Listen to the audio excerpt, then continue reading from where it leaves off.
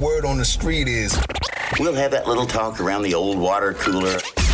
The stories everyone's talking about right now. Here's what's brewing. All right, America has voted on who they want to see Taylor Swift date. I'll share the results in a second. Uber coming out with a genius feature to the app.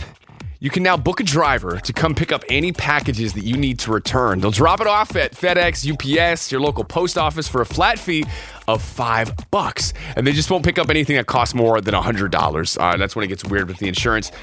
This study says 1 in 6 items gets returned that we buy online. And now that I think about it, yeah, there's a lot of stuff I get where I'm like, this is not what I thought. But I don't feel like taking it back. So I usually keep all this garbage. Uber doing the Lord's work with this new feature. There was a poll America had on Taylor Swift and Travis Kelce. Do people want to see them together? They were the highest rated when it came to all her previous boyfriends, including Harry Styles, Joe Jonas, Taylor Lautner. He got 22% of the votes between Swifties and professional football fans. That's how you know it's fair.